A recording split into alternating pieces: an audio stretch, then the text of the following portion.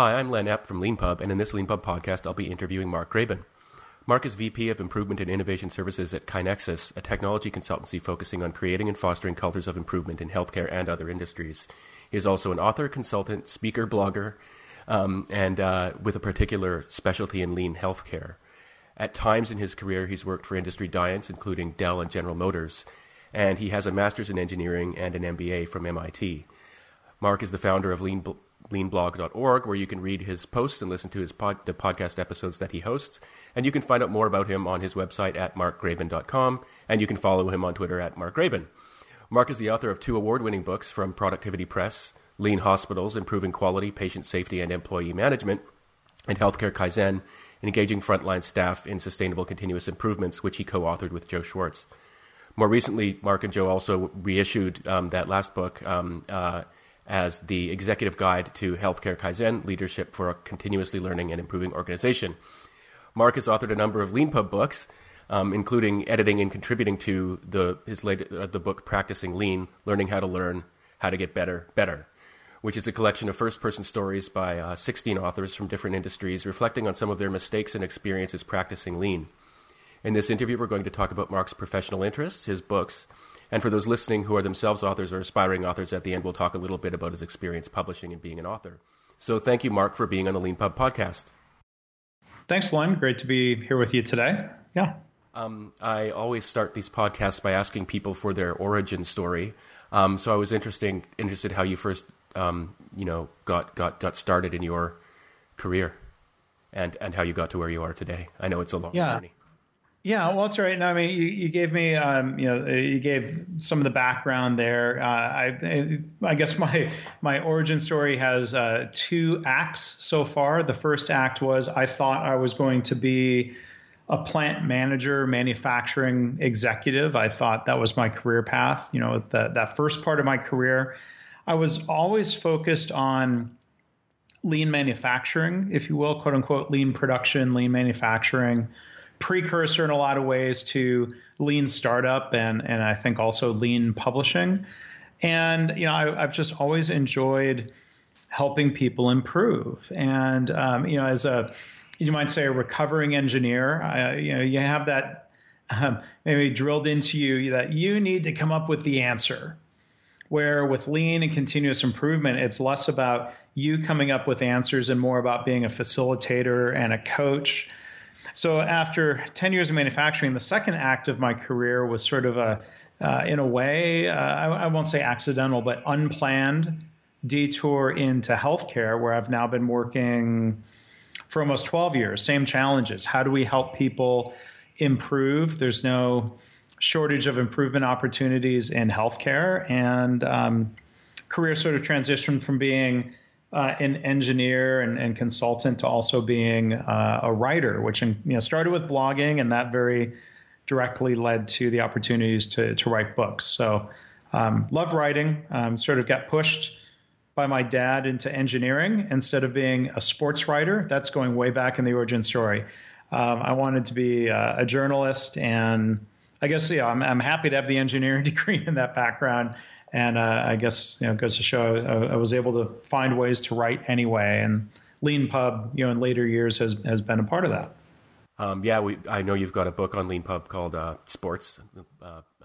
And I'm going to ask you a couple of questions about that a little bit later. Mm-hmm. Before we go any further, though, I'd like to ask you, for the benefit of those listeners who might not have heard of Lean before, I know it's a big question, but, what's the brief introduction to the history of lean and what it is? Yeah, there's different places to start. I guess we maybe start in the middle and talk about how lean production almost 30 years ago was a term that was coined by some researchers at MIT that were studying the auto industry. They were looking at Japanese automakers, American automakers, European automakers. As Jim Womack, one of the authors and later founders of the Lean Enterprise Institute, I think this is his line. The good news was that the Americans were better than the Europeans on productivity and quality. The bad news is that we were nowhere near as good as the Japanese, meaning Toyota and Honda. And they studied the companies, and zeroed in on Toyota as kind of what they would call the Toyota production system. There's this method, that Toyota describes today. I mean, it's a method that has its origins post-World War II. W. Edwards Deming, an American statistician and quality guru, was sent to help rebuild Japan and their industry after the war. So there are, if we backtrack a little bit, a lot of American roots and other influences on Toyota and what became the Toyota production system. Today, in 2017, Toyota people who go and help people, suppliers, nonprofits, there are great success stories out there with food banks and eye clinics. The Toyota describes lean as not just a set of technical methods of how do we improve, tools, if you will, but they also describe it as a management approach. You could describe it as a style of leadership. They also describe it as a philosophy. And Toyota, I think most importantly, describes it as an integrated system. All of this together, developing people, improving the results of the organization. So Womack and the MIT team had to give it a word. Said if they wanted this approach to spread in the auto industry, and I worked at General Motors, Toyota was a dirty word. We can't say directly and tell people we're copying Toyota, even though that was very much the case in 1995. You had to call it something. So the phrases like just in time, production, lean came into vogue in the 90s. Lean is at its core, I think, an improvement methodology, a management system, a culture. It's what we do. It's how we are as leaders. And it's proven transferable across different types of manufacturing, healthcare, government, software companies, law firms. People in every industry, in every setting would say, well, hey, we don't build cars. How is this appropriate to us? And you know what? It turns out when you look at it, not just through a narrow lens of a better way of building cars, when you view it as a management system, a way of engaging everybody in continuous improvement, you realize, yeah, that does apply. So that's my attempt at lean in a nutshell. Yeah, thanks for that. That was very good to ground it in a story from your own life, because it might sound a little bit abstract to people, but this is actually a very complex thing and very sort of deep inside a company's culture. Right. And so therefore can be quite a shock on a number of dimensions. And you have a great blog post that you invoke in your book, your first chapter of your book, Practicing Lean, where you talk about your experience starting out at General Motors and I'm tempted to retell it myself, but I just to sort of set the stage. Which story? yeah, I'm sure there's more. But there's complex things like, for example, under union rules, the environment that you went to, the older shop floor workers were the ones who got to work, and the younger ones were made to stay home because of seniority. And so therefore the younger ones were not working and were making 70% of their pay doing nothing. Yeah. And the older ones were doing all this strenuous work, but then they made 100%. And just, various things like, you have a story about how you designed this more ergonomic way of doing something that was much safer and less strenuous for the workers who did that particular task. And yet they resisted your improvement because it was less macho. To use the equipment rather than use their arms. Yeah. And I was wondering if you could talk a little bit about the story with the, I forget what they were called, but they were these rods, I think, that were falling in the grease. Yeah. I mean, Dr. Deming, if you think back to some of the roots of the quality movement and the influence on Toyota, Dr. Deming was one of the first to really try to spread the idea that most problems, 90% of problems, if you can even put a number to it, are due to the system. So the general mindset in the auto industry, and you see it creep into other environments, is if something goes wrong, it's somebody's fault. It's the worker's fault. We'll blame the workers for poor quality. And, I learned in 2 years at General Motors that no, I mean, like Dr. Deming said, the problem was the system, decisions made by management, policies, things that get in the way. And, I learned, the problem, in my opinion, the problem at GM was not the union. It was not the union workers. I think even more specifically, people wanted to do good work. They had pride in their work. There was a really awful environment, though, where I was laughing when you said that, the older workers had to come to work. You think the reward would be getting to stay home for 70% of your pay. For a lot of them, that's a deal they would have gladly taken. But you had all these different policies and bad decisions.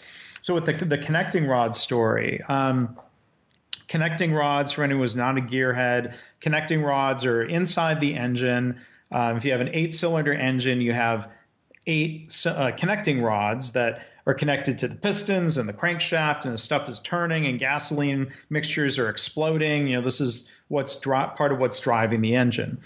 And for these engines, they were high-tech Cadillac V8 engines. The connecting rods, there was, for everything, a fair amount of precision that was required in these parts for high performance. People would sometimes brag about, aerospace tolerances. And so there were days where, where if Deming and the lean Toyota approach would say to put quality first. If you put quality first, respect people, let people do good work, solve problems, the production volume quantity problem will also be solved. So safety and quality first, everything else will follow. Well, the old GM mindset was mass production, quantity first, and make the numbers. Don't shut down the customer. This environment of fear and blame and yelling and cursing.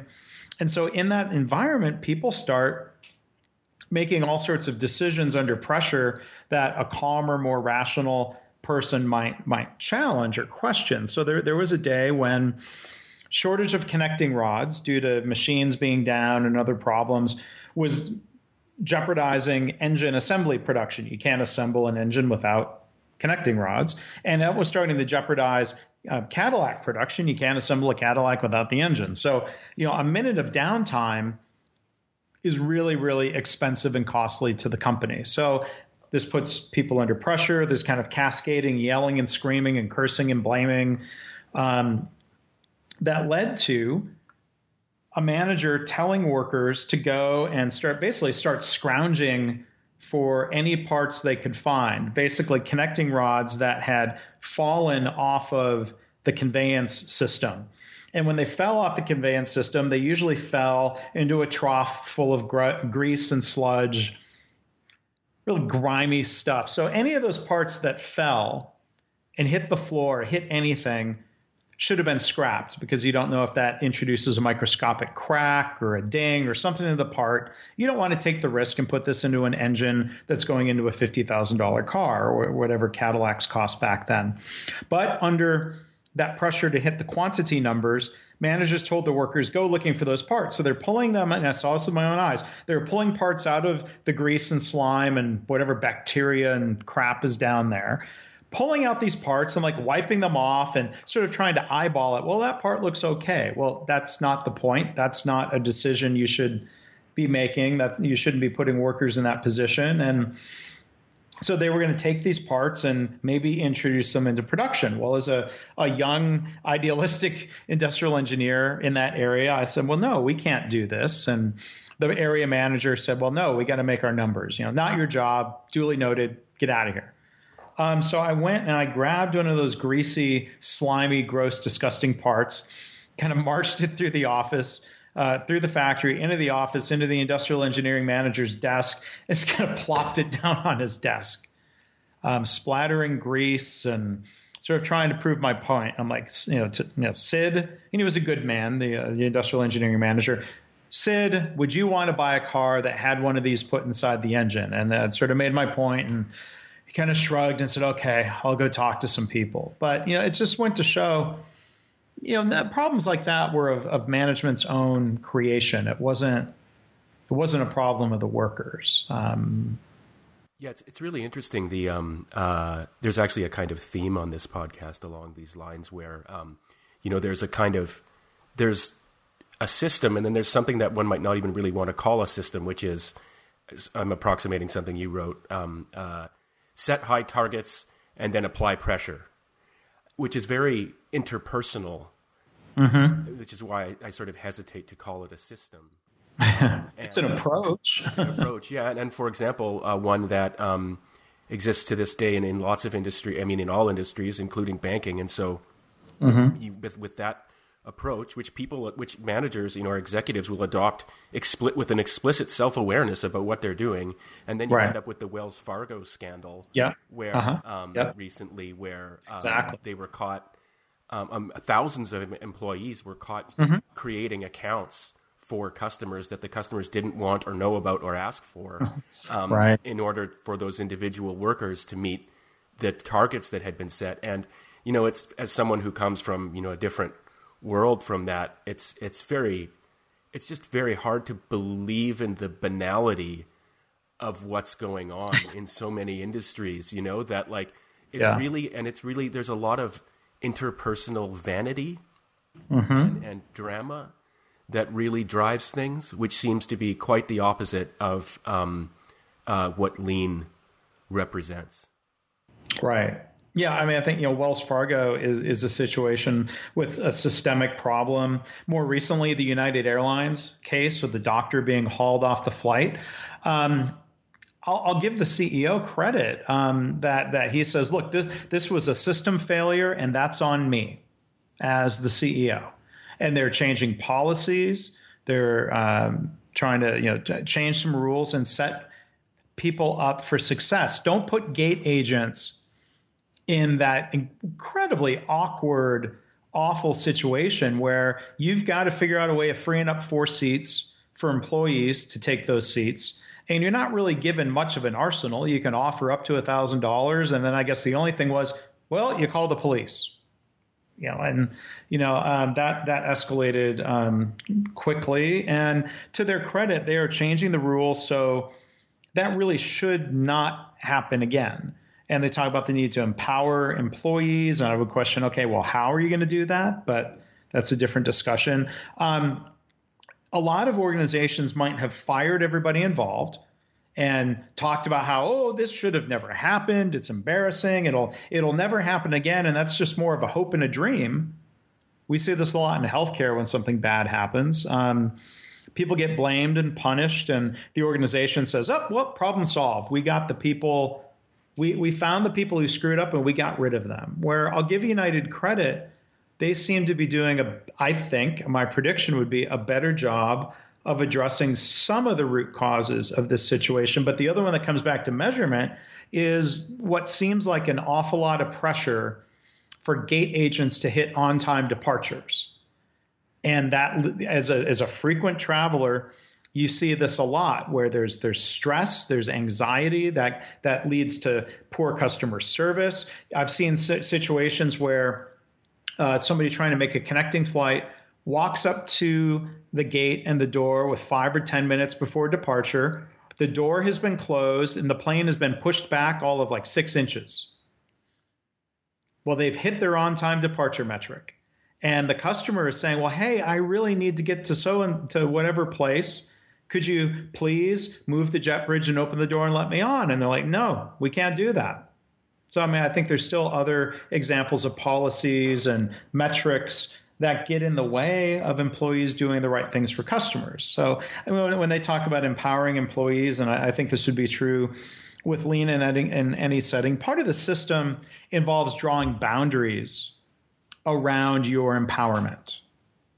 That there are certain judgments and discretion and decisions that are made where we don't want a situation, and this is especially true in healthcare, doctors, nurses, others are rightfully concerned about don't try to turn us into robots. Well, no, of course not. Standardized work as a component to lean says, we'll standardize the things that matter and we'll standardize them to the degree that matters.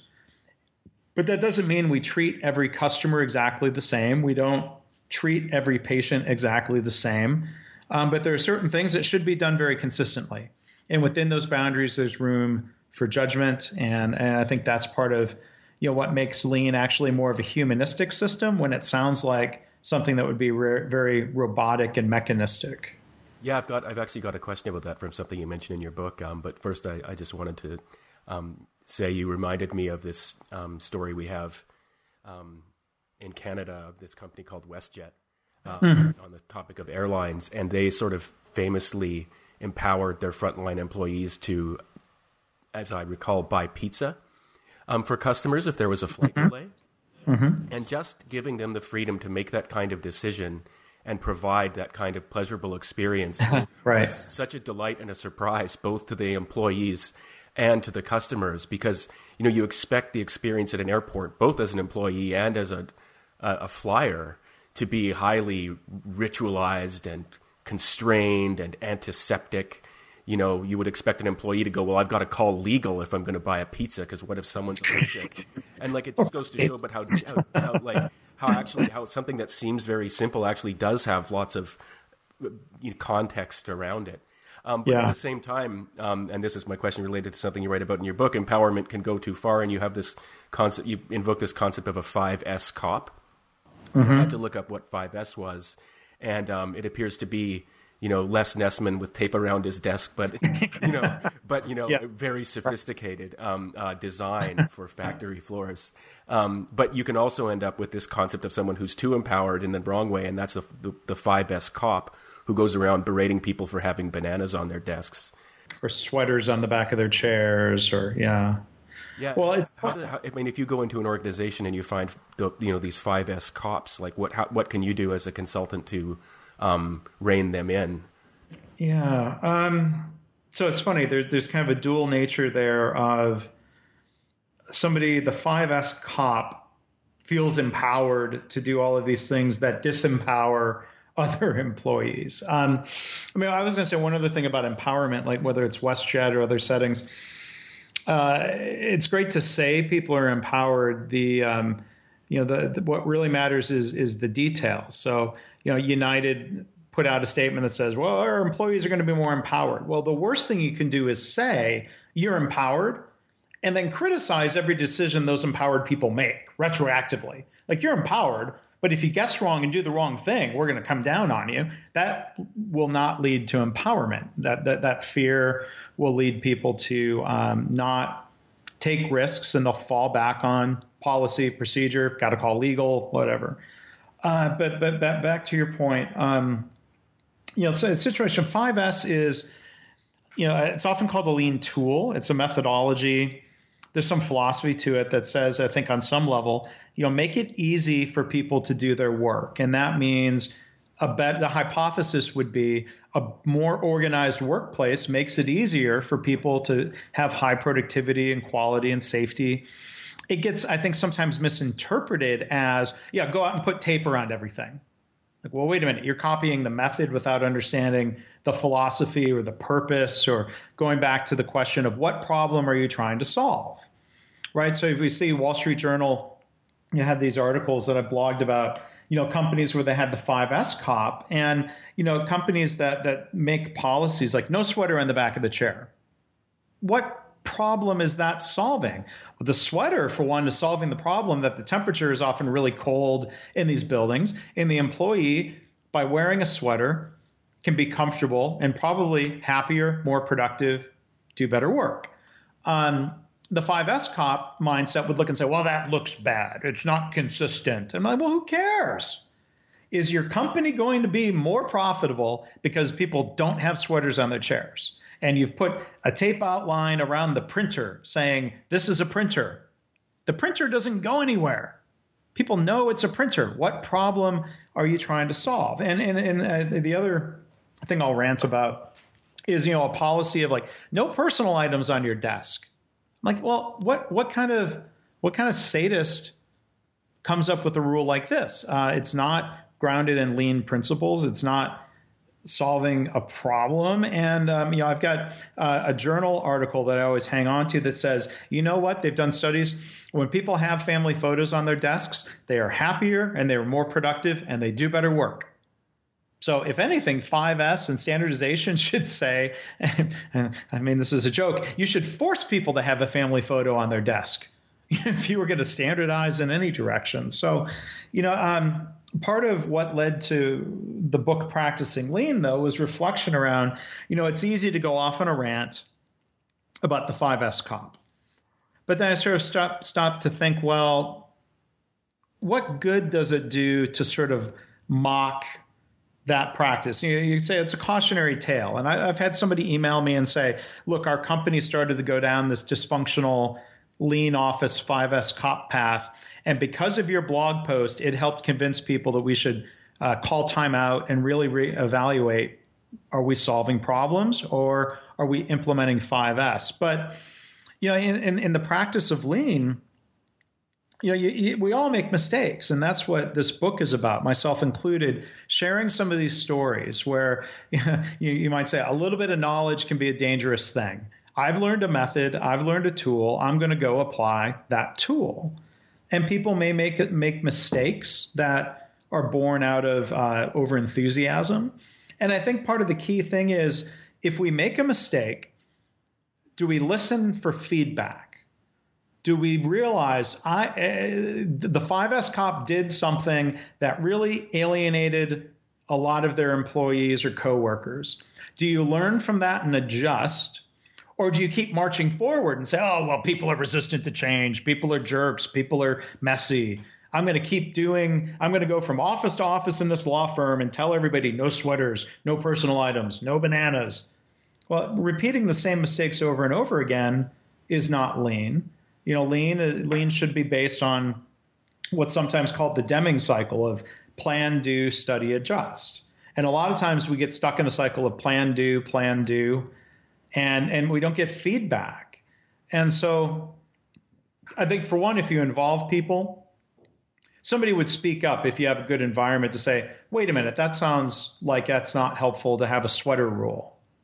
And maybe you never implement a sweater rule. Or if you do implement the sweater rule, hopefully you get feedback from people who say, I don't think that rule is helpful, and you would adjust. So I think I try to be more patient to sort of people who are first time out, making mistakes. As long as they learn and adjust, that's okay. As a coach or a consultant, sometimes you'd like to help people avoid really bad mistakes, but sometimes people need to learn through their own small mistakes. So I think that's part of the conundrum, where I do get a lot less tolerant of somebody who runs around saying things repeatedly that are factually incorrect about lean, and they're never open to learning or adjusting their approach. People who say, oh, lean is just about speed and efficiency. Well, no, that's not true at all. Look at Toyota. It's about flow and quality going hand in hand. And hopefully that's the same thing, whether it's in healthcare or publishing or any sector. On that subject, we've been talking about lean in the concept of manufacturing, but as you mentioned in your description of your own origin story, you made the move from manufacturing to healthcare, and I've got some questions about that, the application of lean in healthcare and its importance. But before we move on, I'd like to ask you to talk a little bit about that transition, because that's a big change from one area to another, and what led you to that accidental shift. Yeah, it was partly right place, right time. I think it was partly putting myself in position to take advantage of opportunities. So, I was working in manufacturing, 2004. My wife and I were in Phoenix.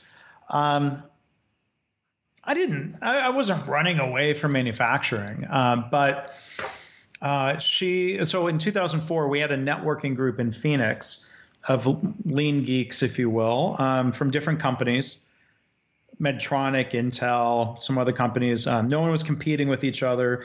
We'd get together once a quarter and go visit someone's facility. We'd talk shop. We'd provide a fresh perspective. We'd learn from each other.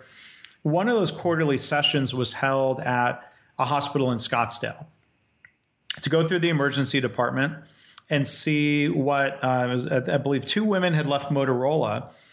And I forget if they were employees or consultants, but they were using Lean and Six Sigma in the emergency department and getting great results. And that was the first exposure I had to any of this. Found it really intriguing. I tried reading about Lean in healthcare just from my own learning and curiosity. There wasn't a whole lot being written then.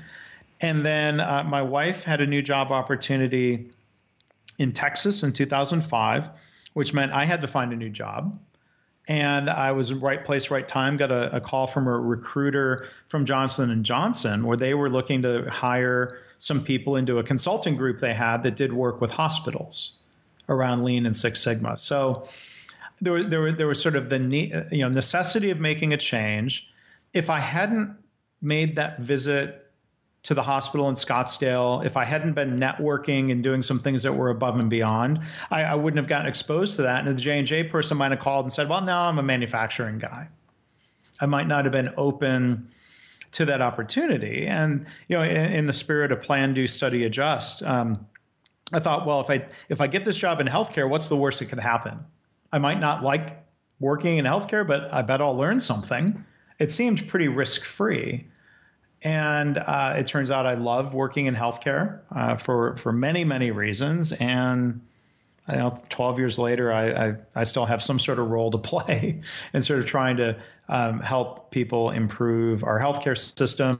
I've seen similar work, different dynamics in Canada, but lean healthcare is being used on virtually every continent and every type of healthcare system. Because when you really start looking at the details of how doctors and nurses and pharmacists and medical technologists and housekeepers do their work, lean applies, right? So it's there's different questions and problems different countries have to solve at the real high level, big picture situation, but lean is thankfully proving to be helpful all around the world in healthcare. Yeah, and speaking of statistics and what's at stake, you mentioned in a recent blog post that by some estimates, 30% of U.S. healthcare spending is waste. And I wanted to mention specifically that 100% of your book's proceeds are going to something called the Louise H. Batts Patient Safety Foundation. And on their website, they mention that 200,000 people die and another 2 million fall victim to preventable medical errors during their stay in the hospital every year. And I think they said something, it's like the third leading cause of death in the United States is preventable errors. By some estimates. And those numbers are staggering. Those numbers are almost unbelievable. If the estimates are in the ballpark of 400,000 deaths a year, not to mention all the people who are harmed and don't die. So you have, cancer and heart disease and preventable medical error. And which of those three do you really never hear anything about in the context of the media, public health, government discussion about what we're doing to fix our healthcare? I won't name drop or name names, but I had a chance to meet a member of Congress, U.S. Congress, who was talking a little bit about whatever's going to happen with whatever attempts to try to hopefully improve our healthcare system. But I asked him, because he was talking about the need for price transparency. In the United States, people don't know what something is going to cost. And I know people in Canada or other countries are thinking, why that's not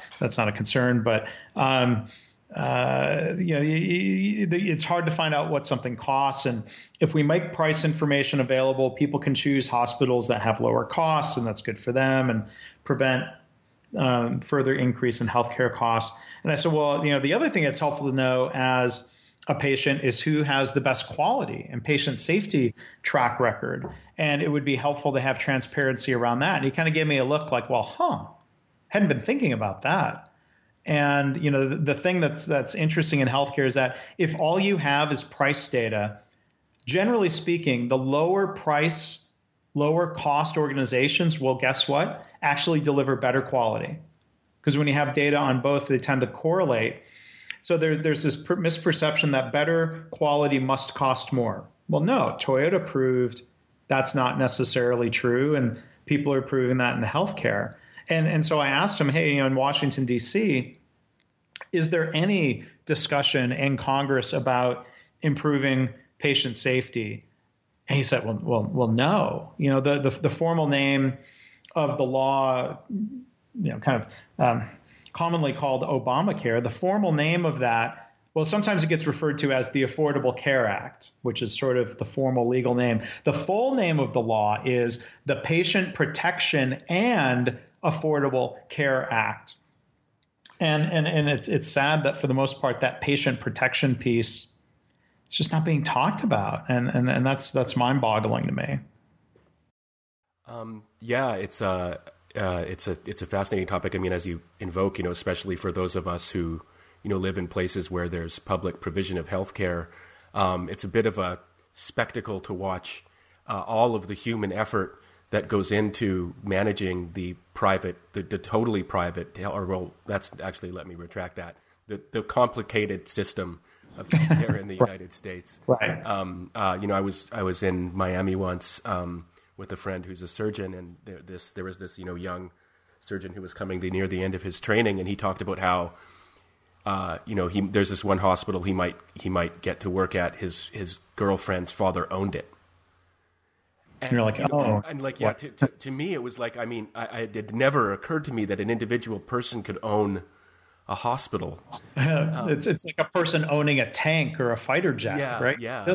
Right. and it's interesting too how, for example, you mentioned about pricing, how, if I'm paying for my own healthcare insurance and I've bought the more expensive package than my neighbor has, and then I get offered a treatment for the same condition that is then transparently revealed to me to be cheaper than the one that my neighbor got, I'm going to feel cheated, right? Because I paid more, so shouldn't I be getting, it sort of seems commonsensical for someone who's approaching it from a, return on my investment and a kind of one-upmanship perspective, right. To then want the more expensive thing.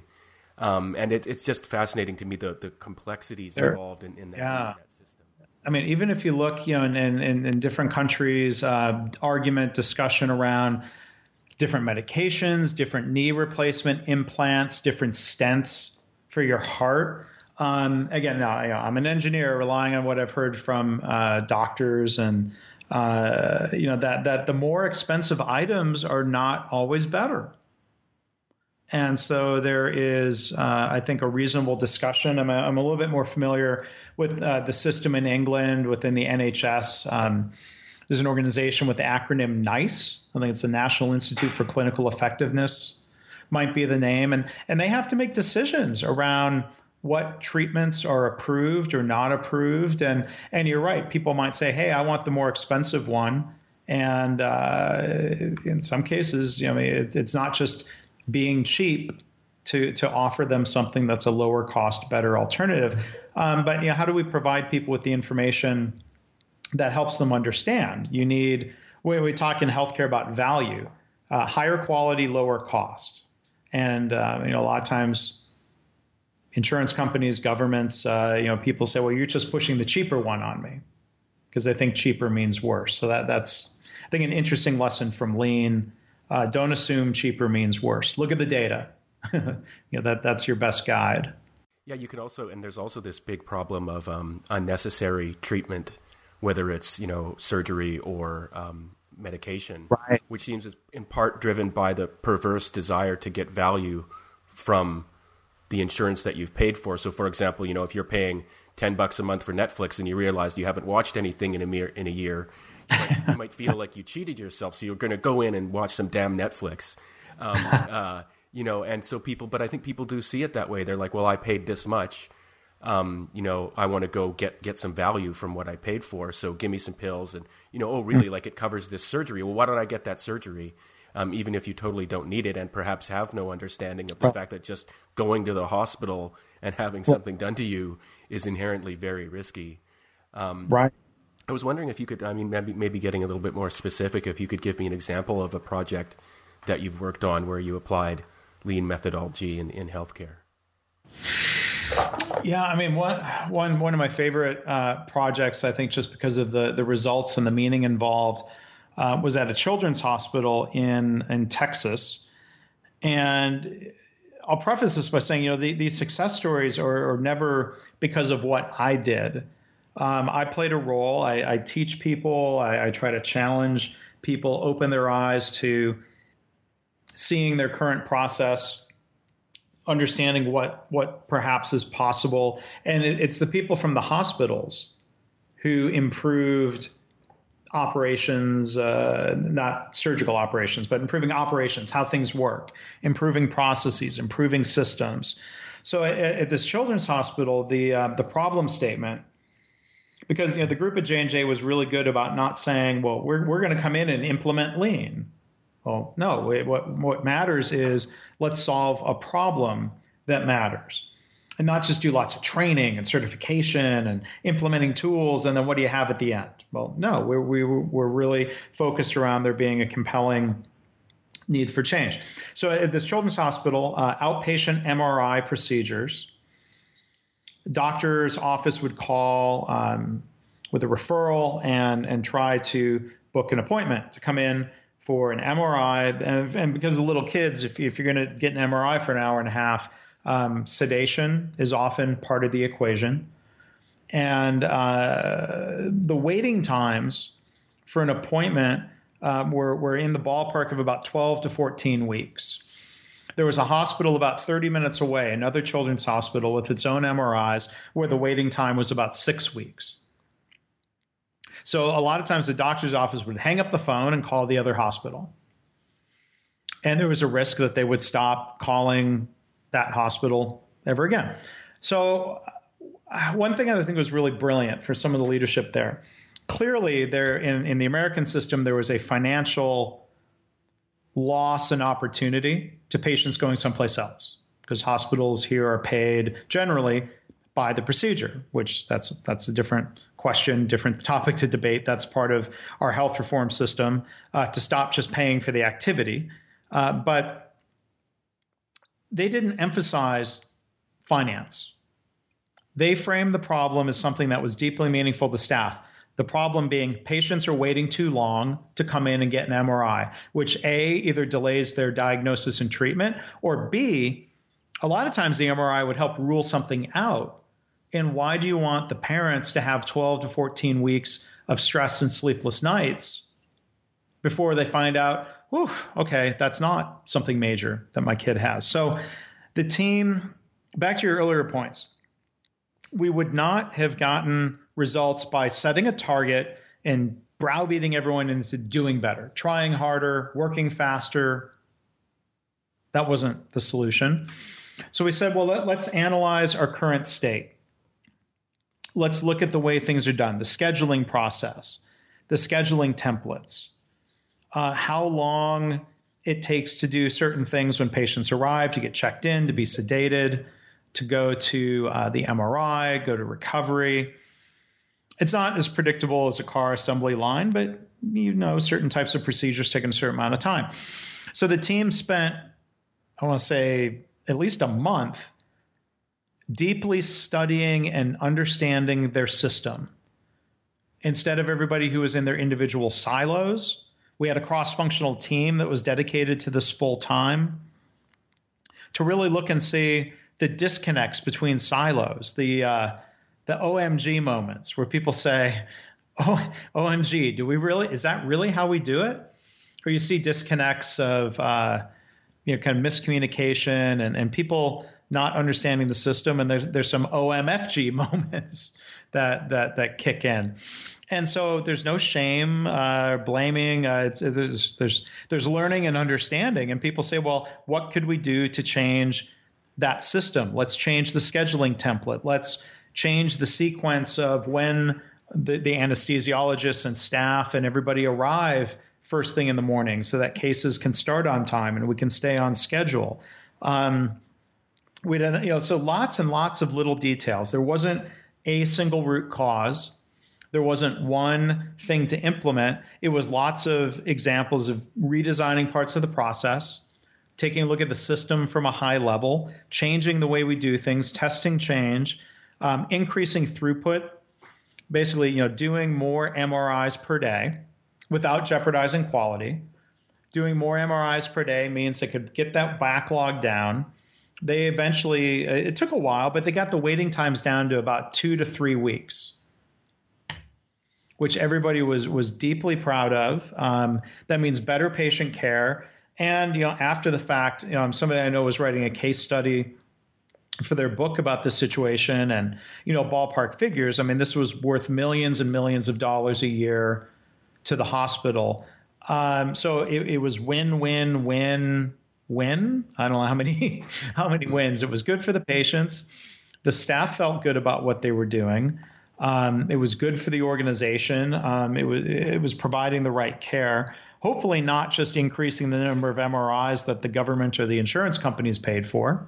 That was sort of out of scope. Back to that question of, some other people in different projects look at reducing unnecessary MRIs. Virginia Mason in Seattle did a lot of work around patients coming into the emergency department with back pain.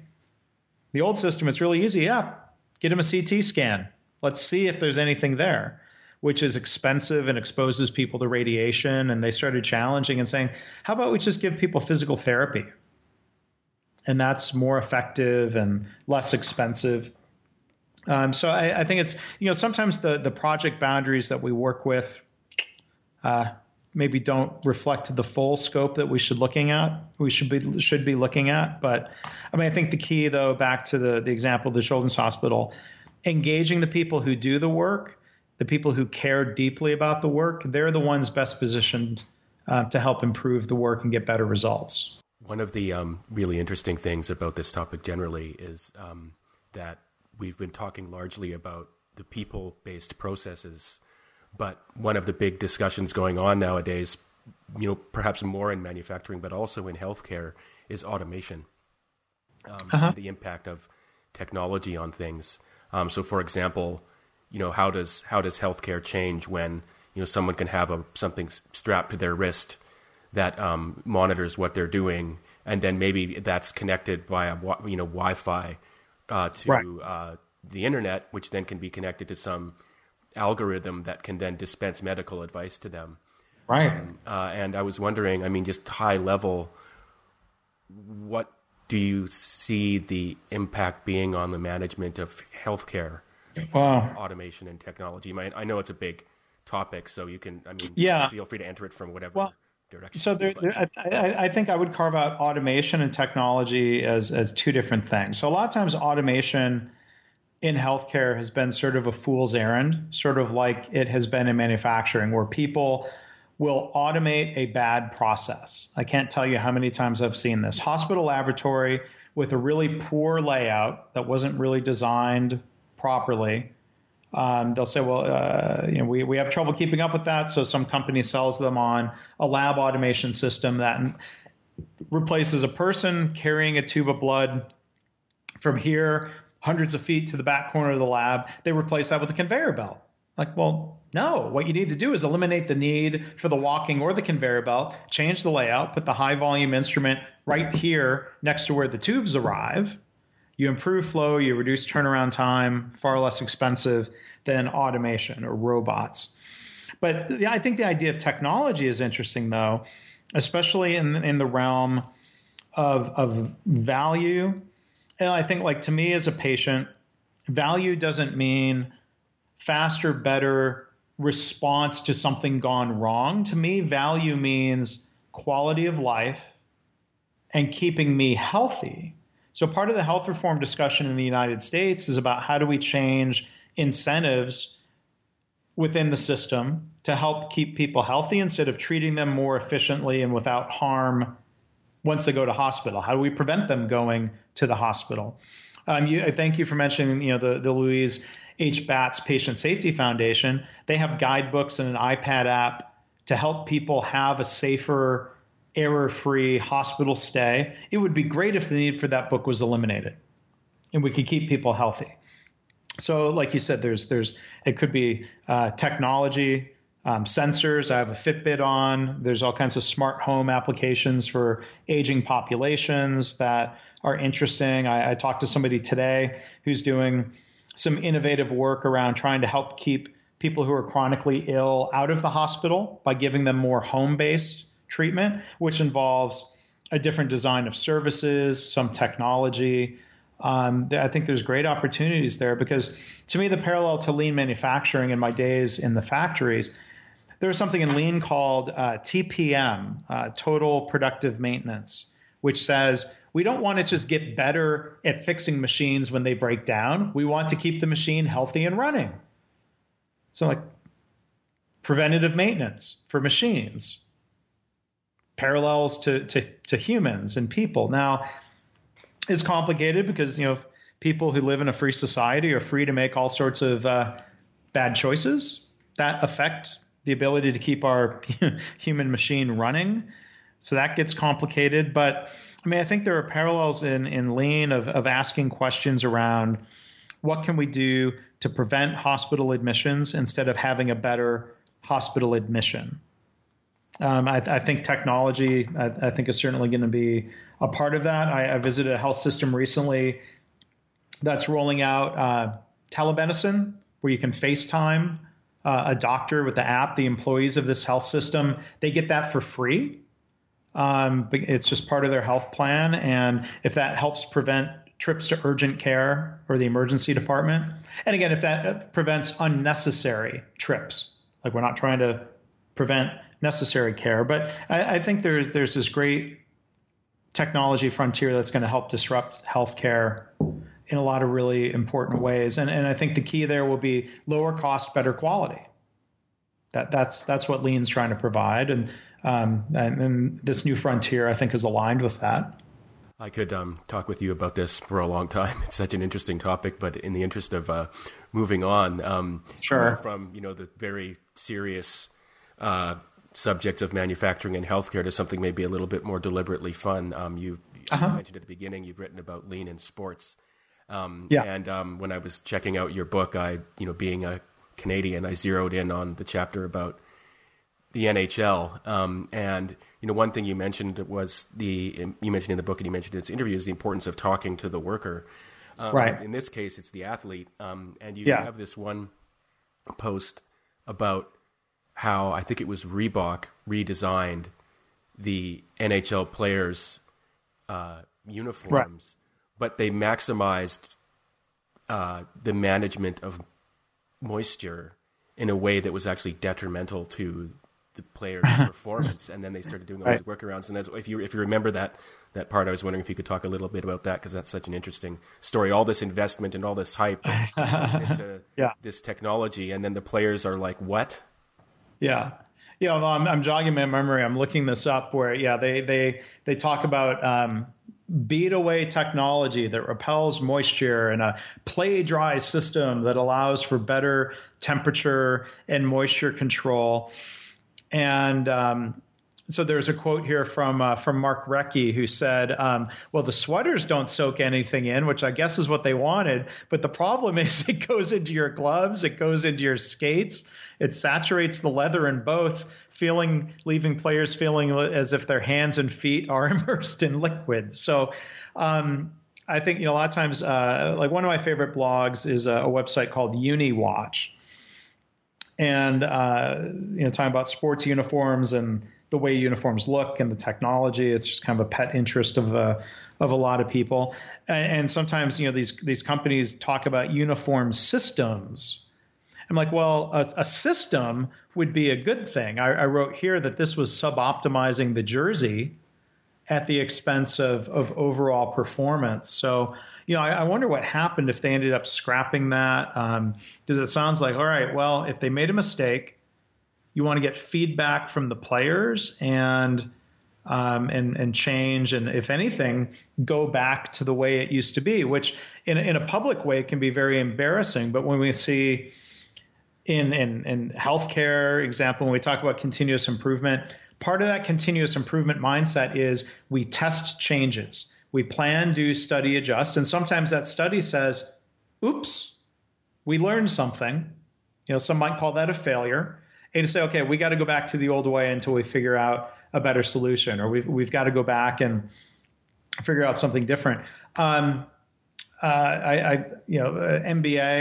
example that comes to mind where the NBA did just that. They introduced a new design basketball back in 2006. And the players complained that the ball was too slippery. It cut their fingers. It didn't bounce correctly. And David Stern, who was the commissioner at the time, said, well, even though we did a lot of testing with this new ball before we put it out there, we're going to listen to the players and we're going to go back to the old ball. I'll give them credit for that because, we want to try to prevent problems, I think. But if you look at the lean startup methodology, sometimes you don't know until you actually go to market. So I think there's this idea of, doing a small test of change. Did they test the new design during a preseason game? That might have been a smart way of avoiding a problem where I presume they launched new uniforms for all, 30 teams, all at the same time. Well, then that becomes a really big, expensive, embarrassing public problem, where if they had subtly, quietly done some testing, they wouldn't have maybe felt the need to be stubborn and maybe not go back to the old way. So, yeah, I think, the reason I write about sports, and I'll give credit to LeanPub helping me turn blog posts into a book, is that I think it's fun and it's a good way of kind of reinforcing and thinking about lessons around lean and change. I'm like, oh, is there anything I've done in the workplace that's similar to this bad rollout of new hockey sweaters or hockey uniforms? That's my goal with some of that writing. Yeah, moving on to that, the last part of the podcast, I was wondering, I guess you came to us because we offer the ability to turn blog posts into books, but for practicing lean, you also did this lean publishing approach where you published before all of the chapters were in, and the book is composed of chapters by 16 different individuals. Did you get any feedback along the way from readers about the content that people would then incorporate into changing their chapters? Yeah. That's a really interesting question. I don't think that I did. So, as I've seen the evolution of LeanPub over the years, the technology and some, the platform, early days, it was the easiest thing was to import a blog via RSS and publish that as a book. So that was not done as lean publishing. It was with continuous flow of adding new chapters. That was kind of big batch self-publishing through the LeanPub platform. So you're right. Practicing lean was an attempt at experimenting with this lean publishing approach, where I think if I remember right, I went to market with 2 chapters that I wrote to try to frame the rest of the book that I hoped was going to get written. And so in typical LeanPub style, I made the book available. I set a really low price of like $1.99 as a suggested price. And I sold a bunch of copies, and I gave copies away to people that I was trying to recruit as authors. And the feedback I got wasn't about content of the book. The feedback was, hey, I really like those first 2 chapters. I've got stories to share. You've inspired me. I'd like to write a chapter. So that feedback was different. Oh, that's really interesting. I've never heard a story like that before. That's great. So I used the LeanPub platform and publishing, minimum viable book as a way of recruiting collaborators. Now, there were some people I knew who I reached out to and recruited, but part of it was an experiment of within my blog community or LinkedIn or Twitter, who would find this and who would be inspired to contribute something. So that was part of the incremental approach. And, the project hung out there for about a year and a half before I think I've sort of said now the book page says it's 100% complete, but I could always I could go add a chapter. Why not? That's one thing I really like about the LeanPub platform and the control that you have as an author. And another thing we have that you're taking advantage of is you can add digital content. So in addition to adding chapters, you can actually add new material. And you, I believe, are the first person to be in progress publishing an audiobook version of your book. And I was wondering if you could talk a little bit about that. People who are into self-publishing know that audiobooks are a big deal. And I was wondering if you could talk a little bit about that process. Do you just sit down in front of your fancy microphone and read them out yourself? Well, better yet. So the idea to even do an audiobook came about and from the books community. So, going back to books that have had traditionally published, like, the book Lean Hospitals, I've had a lot of people ask about an audiobook version of that, namely doctors. And, my publisher doesn't do audiobooks. These are somewhat niche technical publications. And, the publisher had always said, like, oh, sure, knock yourself out, Mark. If you want to do an audiobook and invest in the creation of an audiobook, which either means time or money to pay someone to professionally produce an audiobook, or for at least for it to be professional enough, I didn't really think that business case was going to really play out in a positive way. So I never moved forward on that. But I'm thinking about Lean Startup. How do you test a concept? What's a minimum viable audiobook? I started thinking like, well, I could do a chapter and see if anyone buys it, or so that was percolating in my head, but I never moved forward on it. One of the authors of a chapter in Practicing Lean reached out and said, hey, my daughter's in college. She does, she's dabbling in professional voiceover work. She's trying to build her portfolio. She knows her dad wrote a chapter, and she would like to read this as an audiobook if you're interested in that. I said, yeah, of course. Now, she's a busy student, so I'm like, well, sure, do a chapter, do your dad's chapter. We'll do a proof of concept. Let's see how it is.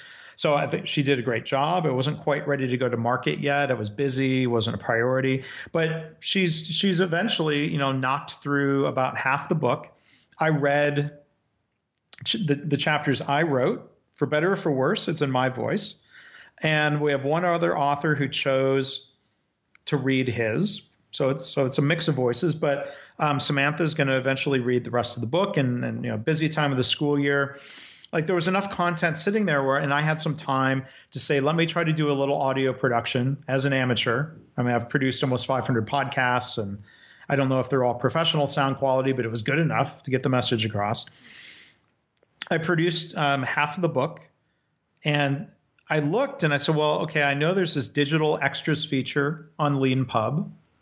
I can create a package. I can upload the files. I can set a different suggested price. And because of that connection to the readers, I can say, well, hey, you're going to buy the audiobook and you'll get new chapters as they're available. I'll contact the authors the same way, same mechanism as if there was a book update.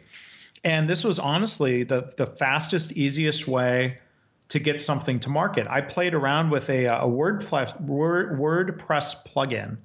It's a mouthful at the end of the day. WordPress plugin. For selling digital downloads. And I thought something like that would be really easy. And my goodness, I spent a couple hours playing with it and fighting it and the payment mechanism and this and different pages. And I'm a fairly technical person, and I gave up on it. I said, you know what? Forget that, at least for now.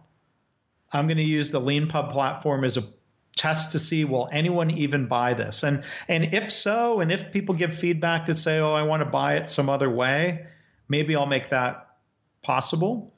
But, I think right now, there's today somebody bought the audiobook. I think I've sold 4 copies in a very soft launch. To me, that's what LeanPub's all about. It just encompasses, all these ways of sort of testing a market. Now, we're going to complete the book either way, but we'll see what happens from here. But that's some of the reasons and thought process for why and how I did this on LeanPub. Yeah, one of the really interesting things about what you did as well was you could, because we allow a sort of double-blind communication between authors and readers, and we have coupons. What you were able to do was offer a coupon, like a free coupon, to your existing readers and announce to them through LeanPub that there's this new content. My book is now in audio form. Yeah, and then that, from the sort of self-published author's perspective, that ability to communicate to your existing audience about new content that you've created, even if you're giving it to them for free, play an important strategic role in reactivating their interest in you. Mm-hmm. And then if you've got something new to offer as well, like say a new book, you can use that opportunity of adding free content over here to draw people's attention to new content they can pay for over there.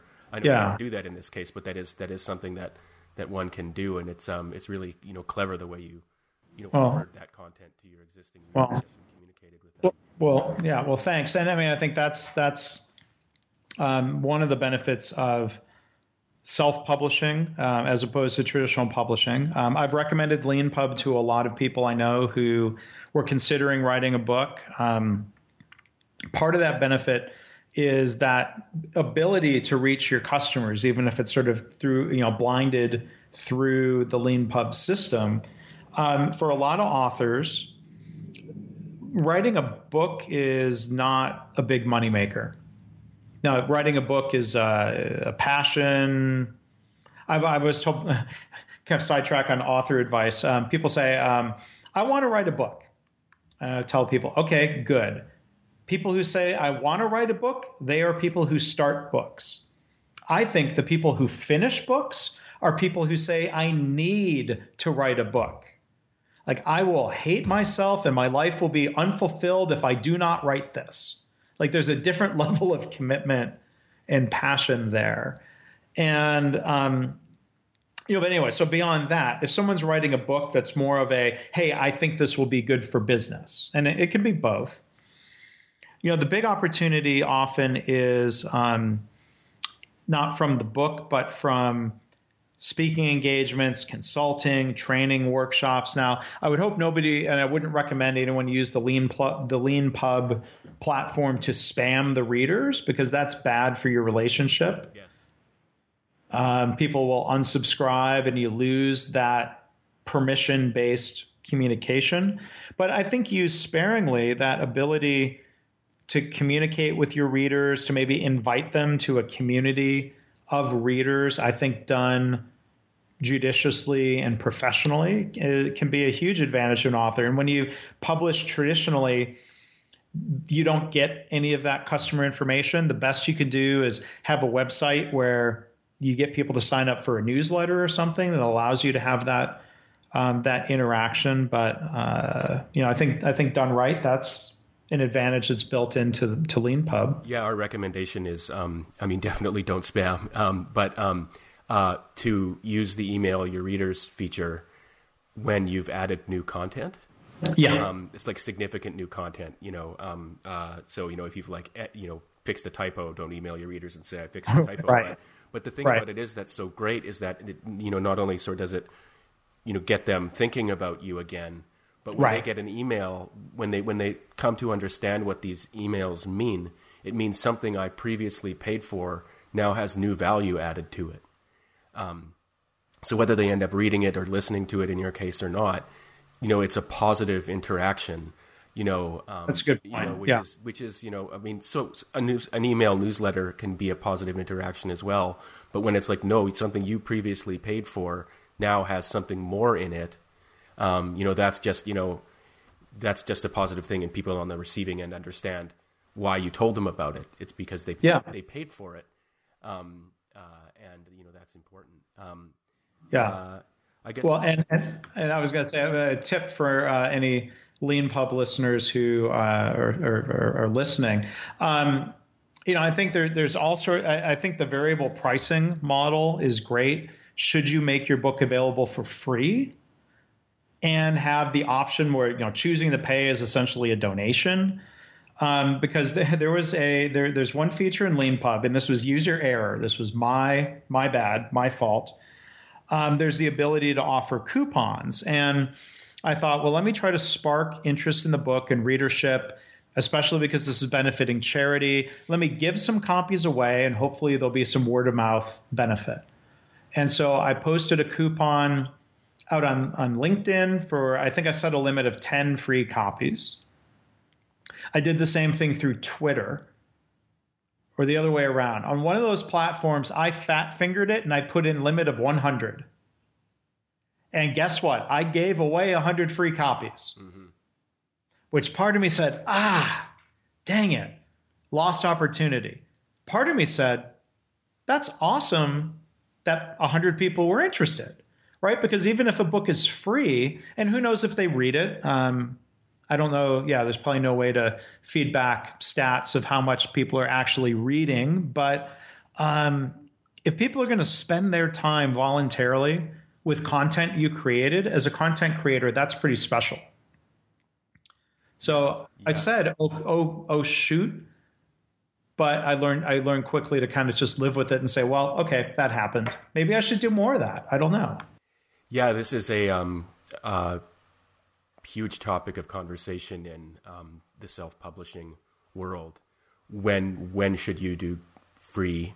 For what should you do free? So, for example, a common strategy that people who are writing a series of novels, like a trilogy or even more, might do is make the first one free, and then release the second one, and people who've read the first one will want to buy the second one. Whereas if you hadn't given away the first one for free, they may not have gotten into your series or your writing in the first place. You can another common strategy is you make, even if it's not a series, you make one thing free, but you make it free when you've got something new that people can pay for. So it draws that attention towards your platform. And you can have various offerings on that platform. And also, I guess I just should mention that, we have books that have made a lot of money that have a free minimum price. Interesting. Yeah. And our best-selling book has a free minimum price.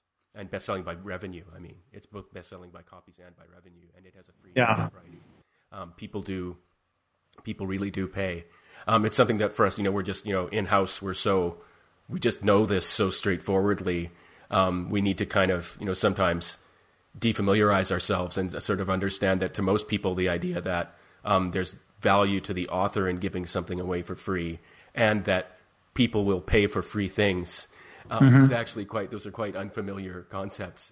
Surprising concepts to people. Yeah, I mean, I think there's one dynamic where here I'm just going to pull up a book through LeanPub. So like on Amazon, my impression, and I've taken LeanPub books and published them through Kindle Direct Publishing, and I love that LeanPub doesn't lock in your content. You can sell it on different platforms, and I appreciate that. Royalties are better through LeanPub. There's lots of reasons, I would hope. Yes, they are. People choose to buy it through LeanPub, but it also helps them meet different customers where they are. But my impression, if I'm searching for a book and I see something is available for 99 cents on Kindle, my first thought is, well, I bet that's garbage. I've looked at a lot of books that are really cheap, at least technical books in my field, and they are garbage. So look, I know there's a different story about like 50 Shades of Grey and people who have launched incredibly successful books. Doesn't mean they're good, I guess, but successful books. So maybe fiction readers haven't drawn that same conclusion. But my concern with offering something for free or cheap is that people say, oh, well, I bet that's bad. But the thing I love about LeanPub is the suggested price maybe suggests and implies quality, but somebody would consciously have to drag that slider down to zero and think about author earns zero. Is that really fair to the author? Right? I mean, it's a different dynamic there where, it's really interesting to think. That's a really fascinating dynamic. Which I could talk about for a long time. But the idea of giving, it's sort of related to what we were talking about earlier about empowering employees, is that when you give people choice, sometimes their choices surprise you. And it's because you've given them choice that it's not the specific choice you've given them, it's that you've given them choice in the first place. Changes what's going on. I could talk about this again for a long time, but I guess we could probably wrap up pretty soon. And I just wanted to ask you I was going to say one thing I just want to jump in and say. So, the LeanPub platform, I'm multitasking, forgive me, but I had the book Lean Blog Sports pulled up, which is a collection of content over the years from my blog. Now, part of me is thinking that content is already available for free online because of my blog. But somebody would have to do a lot of work to gather, there's benefit to be able to read offline and have an ebook and all these great examples. So I'm going to run an experiment now. And if anyone's listening and interested in lean and sports, I've set the minimum price to free. So if somebody would like to come and get it for free, okay, great. I'll be happy that somebody wants to read it. The suggested price is $9.99. I'll see what happens. Yeah, that's great. Thanks for doing that. We're making news. This won't, just so you know, this won't be coming out, kind of right away. Sure. But I know that your book's been up for a while, and I'm sure this will probably remain true as long as you're doing the experiment. Well, but one thing I've learned is that ebook collection of blog posts, at least with all the factors of how much I've promoted them, which is not a ton and whatever, like none of these have sold a bunch of copies. But for me, it was an experiment in using the LeanPub platform, seeing how it evolved, playing with self-publishing. And that gave me the confidence to then go do a project like Publishing Lean on this platform. So like to me, I think I'm practicing what I preach. I was trying to learn by doing, run some experiments, plan, do, study, adjust. And I wasn't expecting any of these to be a huge moneymaker, but I learned something. So I wouldn't call that a failure. My last question is, if there's anything that we haven't built yet that you have thought, that would be useful for me to have, what would that be? If there is anything. Yeah, it's a good question. I did have somebody ask today about the ability to get only the audio book. I don't know if there is a market for purely to have something not be an extra, but just be a digital file, whether that, I'm thinking of different things consultants and people sell, audio books. It could be training PowerPoint slides. It could be video training modules that are added over time. Now, I'm not trying to, I'm just wildly throwing out ideas. Yeah. Well, you could currently kind of hack LeanPub to do that by putting up like a one-page book and then also selling along with it any arbitrary digital content that you want to. It's obviously, that's kind of, that's not sort of the business that we're in. That's a fringe use case That's a fringe use case, but at the same time, there's nothing, as long as, I'm not necessarily recommending this, but, it is something that one could do. And, if anyone does it, as long as you're very clear about what's going on, then you won't end up with angry, and we won't end up with, angry right. customers. And you don't want copyright infringement or other. There's all kinds of. That's a separate thing. Yeah, you certainly don't upload anything you haven't written or produced yourself. Right. But anyway, thanks for mentioning. I was going to say one other. I'm sorry. One other suggestion that's just from the thought from earlier. It would be great to have a little bit more two-way data from the readers. And I'm just thinking out loud, if there's a way of surveying readers and getting feedback, because they can see this book is 100% complete. In a perfect world, I would love to see how much of the book did people actually read. Would be interesting data. The idea of one of the big kind of lacunae in LeanPub is interaction between authors and readers and readers and readers. Uh-huh. It's one of the big, we've got a discuss forum for each book that can be that is activated by default that people do use. And we've got an email the author feature so that readers can email authors right from the book landing page. Yeah. But they're not highly emphasized. And as I mentioned before, we do have this way of emailing readers when you publish a new version of your book. But there is just a lot more. We know there's a lot more we can do around that part of things, including, for example, having a change log that authors can direct readers to, so they know what's the difference between this previous one and the last one, and what's the progress. And so a perspective meter might be, well, how much content has this person really been adding? It says the book is 70% done, but it's been up for a year. There's a lot more that we can do around that, and it is something that we plan on working on over time. So that's a really interesting question.